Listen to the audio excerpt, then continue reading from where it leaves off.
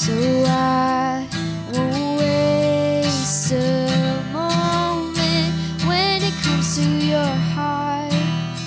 When it comes to your heart. Titus 2 says that the older women are to encourage the younger women to love their husbands and their children, to be sensible, pure, makers of a home where God is honored. Wherever you're at on your Titus 2 journey today, I think that God has some much needed biblical wisdom to pour into us when it comes to the subjects of marriage and parenting. Well, hey, sweet friends out there. I am so excited because right now I get to do one of my favorite things, and that is sit by my adorable husband and talk about two subjects that are passionate on my heart, which is marriage and parenting through the biblical perspective. And so I'm excited to have you here today. Glad to be here. Just love doing this with my beautiful wife. And as I said in part one, just amazing to listen to you speak into people's lives, because I know that I am so blessed as a husband, and I know our kids are so blessed to have you as a mom. And so listen up, audience. She's got some good things to share with you for certain. Well, I don't know about that, but I wish you guys could see us, though, because we are in our garage huddled together around one microphone. So I like being this close to you.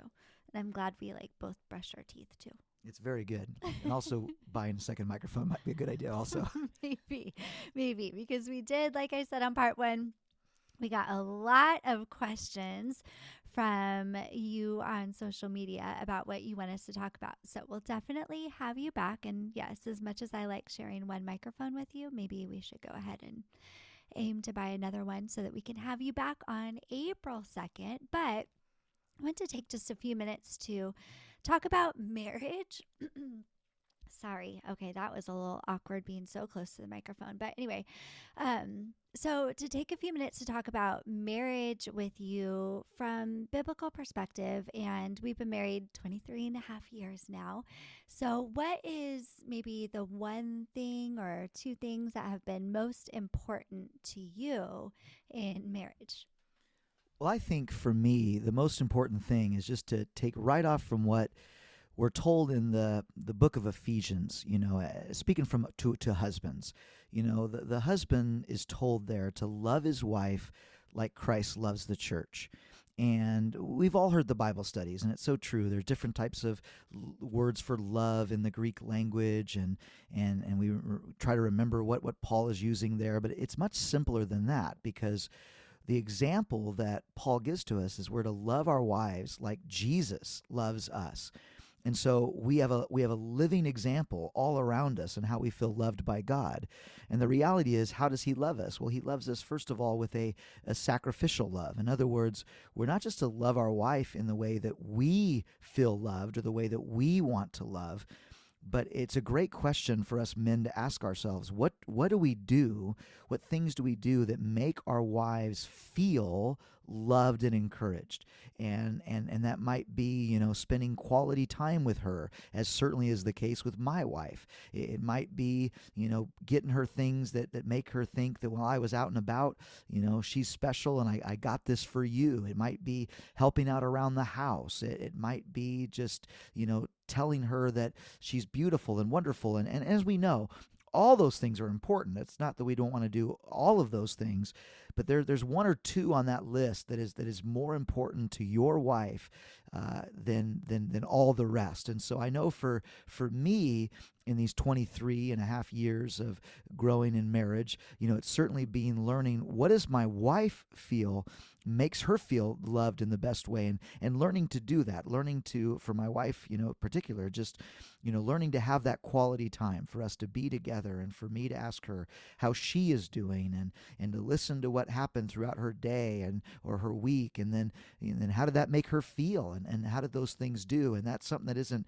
natural to my makeup. It isn't something that I, just had innately in me when we first got married, but it's been a wonderful process of learning to know how to ask the right questions and to make my wife feel loved by the interest I spend in her and the questions I ask her and the time that we get to be together. So, that has been the most important thing I think I've learned in 23 years of being married together.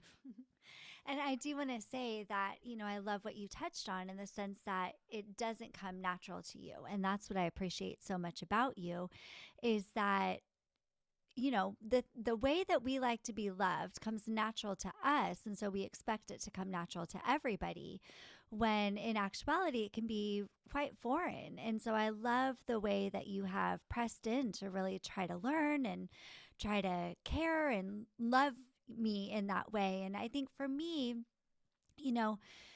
I think as wives, sometimes we see things that we think are so important when it comes to marriage or parenting, and we can be divided about it constantly and constantly trying to correct and trying to fix. And I remember a time specifically where we were dealing with that in our marriage, and I remember a verse God pointing a verse out to me where he was just saying in there that a house divided cannot stand. And Jesus wasn't necessarily talking about marriage in that moment, but I remember God using that verse to cause me to remember that regardless of how right I thought that I was on these certain issues, that our calling as women to submit and to respect and to honor, they're beautiful callings, and we will find our joy when we do those things,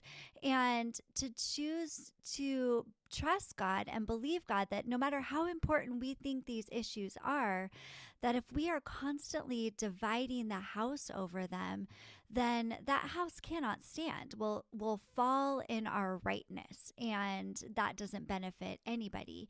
And I think one thing, because maybe this is my two things, maybe I had two things, maybe it was three, I don't know. But I think, for a practical thing for us, one thing that I have seen be very beneficial is that we have started a few years ago a thing where we're always reading a marriage book together. And, I'm not talking about reading an entire book in a day or a week or an entire chapter even in a day, because, it's real life and who has time for that? But we aim to read just a couple of pages every day out of a marriage book, a good godly Christian marriage book, because there's so many out there. I think you should write one too. But anyway, there's so many out there. And I've seen it be beneficial because, again, as wives, and I know, there's a whole 80-20 rule, right? Like there's the tendencies and propensities, but there's always the differences as well. And so I know it's not every wife, but I think that at least I can tend to be more emotional. And so even the things that I want to work on or talk about, when I am talking about them, they come across in a very emotional way. And so if I can find a good marriage book, it really, I think, helps us to do a few things. It helps us to be focusing on building up our marriage, to remember that there is an enemy and he does want to destroy our marriages. And so it's putting that time and effort into building something that is godly and beautiful and will last.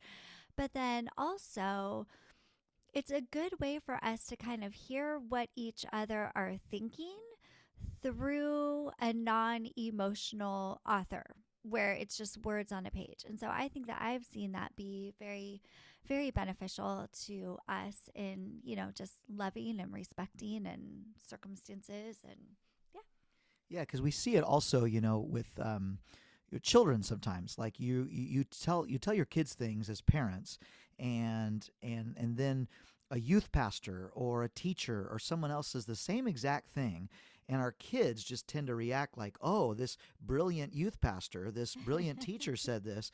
And as parents, we kind of, pull our hair out. It's like, I've been telling you that for 10 years. But I don't think it's just a kid problem. I think it's a human problem.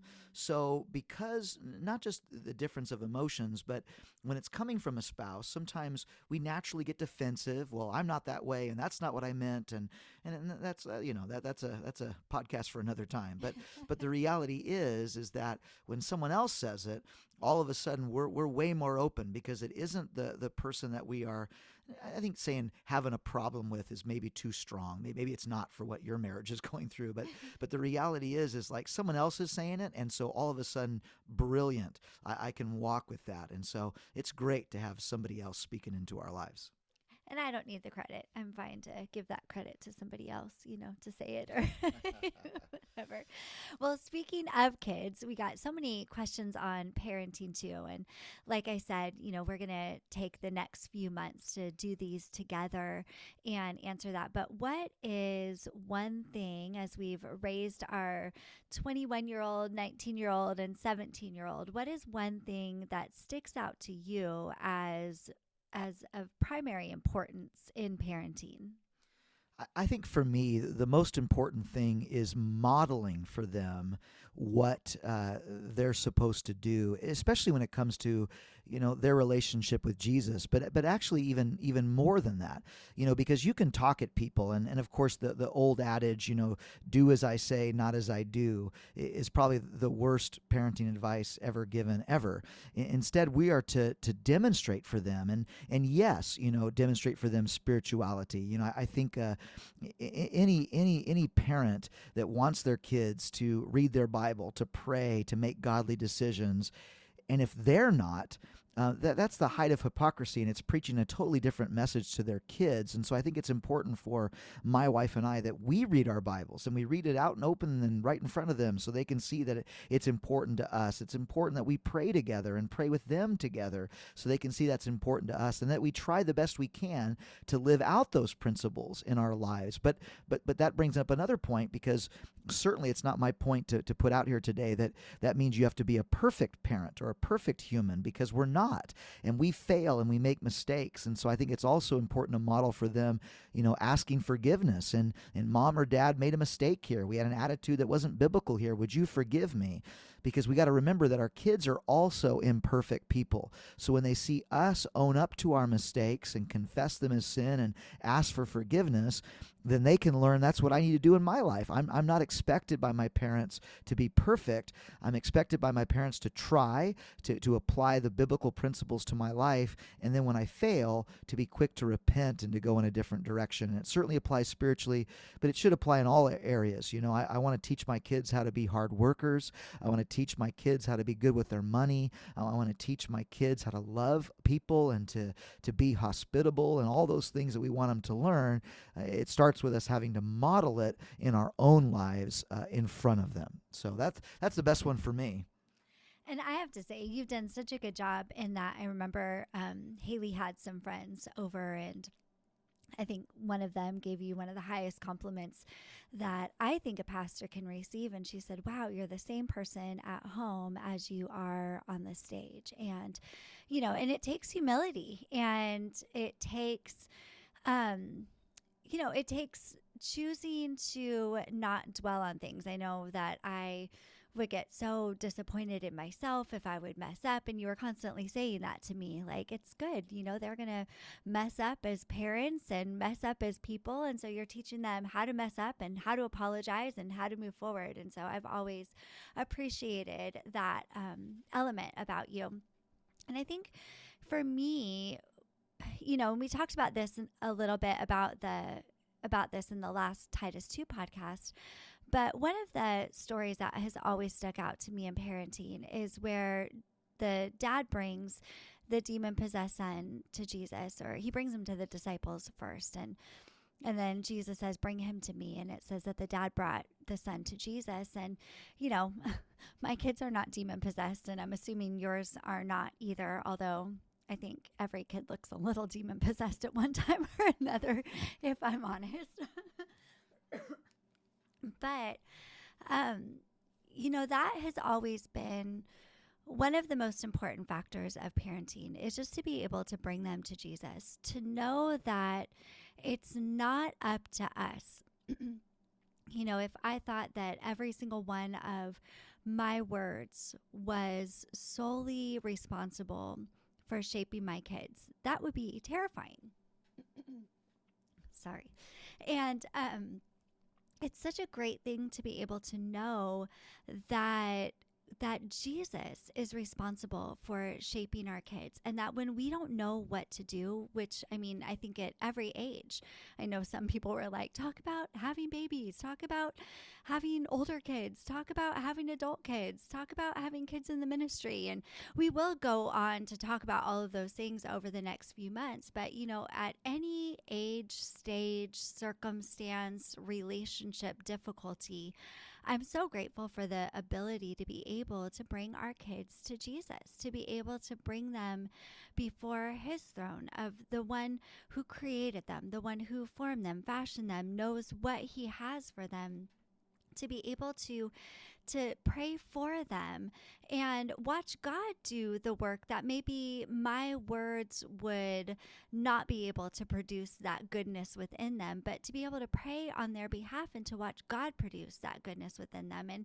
then also to bring them to Jesus, to teach them to have their own relationship with Jesus. I think I said this last month too, but I remember one specific instance where we were just wrestling with one of our kids in a certain area and had said every possible reprimanding word we could, had given every lecture, had given every punishment, and yet this situation still remained in their heart. And then I remember one day, after that kid read the Bible, they came and shared a verse with us that pertained to exactly what that was. And God had changed their heart. And, like Jason said, I've never quite understood the parents who don't want their kids to be a part of a youth group, because youth pastors can say things and praise God for some reason the kids listen. And so I'm always praying for godly influences to speak into my kids' lives, even if they're saying the same things that we say. But if we teach our kids to be in God's word, then God is going to speak to their heart. And when he says something, it lasts and it surpasses circumstances and ages. And it's just words that sink deep into their heart. And so I think for me, that would be my primary importance, is the fact that we can bring our kids to Jesus and teach them to run to him, and we can run to him on their behalf as well. And so, do you have anything else you want to say? No, I think that's so good, and it's a great place for us to kind of close this session down, and we can get more details with certain things later, but just appreciate you, Christy, and just the way that you have demonstrated for our kids how to be a wife, how to be a mother, how to love them, how to teach them, and then bringing them to Jesus. It's been awesome to watch our kids develop, and it's such a joy to see all three of them walking with God and loving God. And are they perfect? Absolutely not, but neither are their mom and dad. And so it's a great way to just seeing them have their own relationship with God and grow. And it's a joy to partner with you and a part of it, and to partner with you in this podcast today. So fun. And yeah, I think you're pretty amazing and pretty perfect, and so glad to be married to you and raise our kids with you.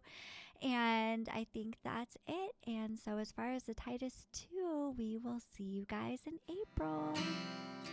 Thanks for listening and tuning in to the Growing in the Sun podcast. Don't miss out, subscribe, and I'll see you here next time. Let your words burn deep.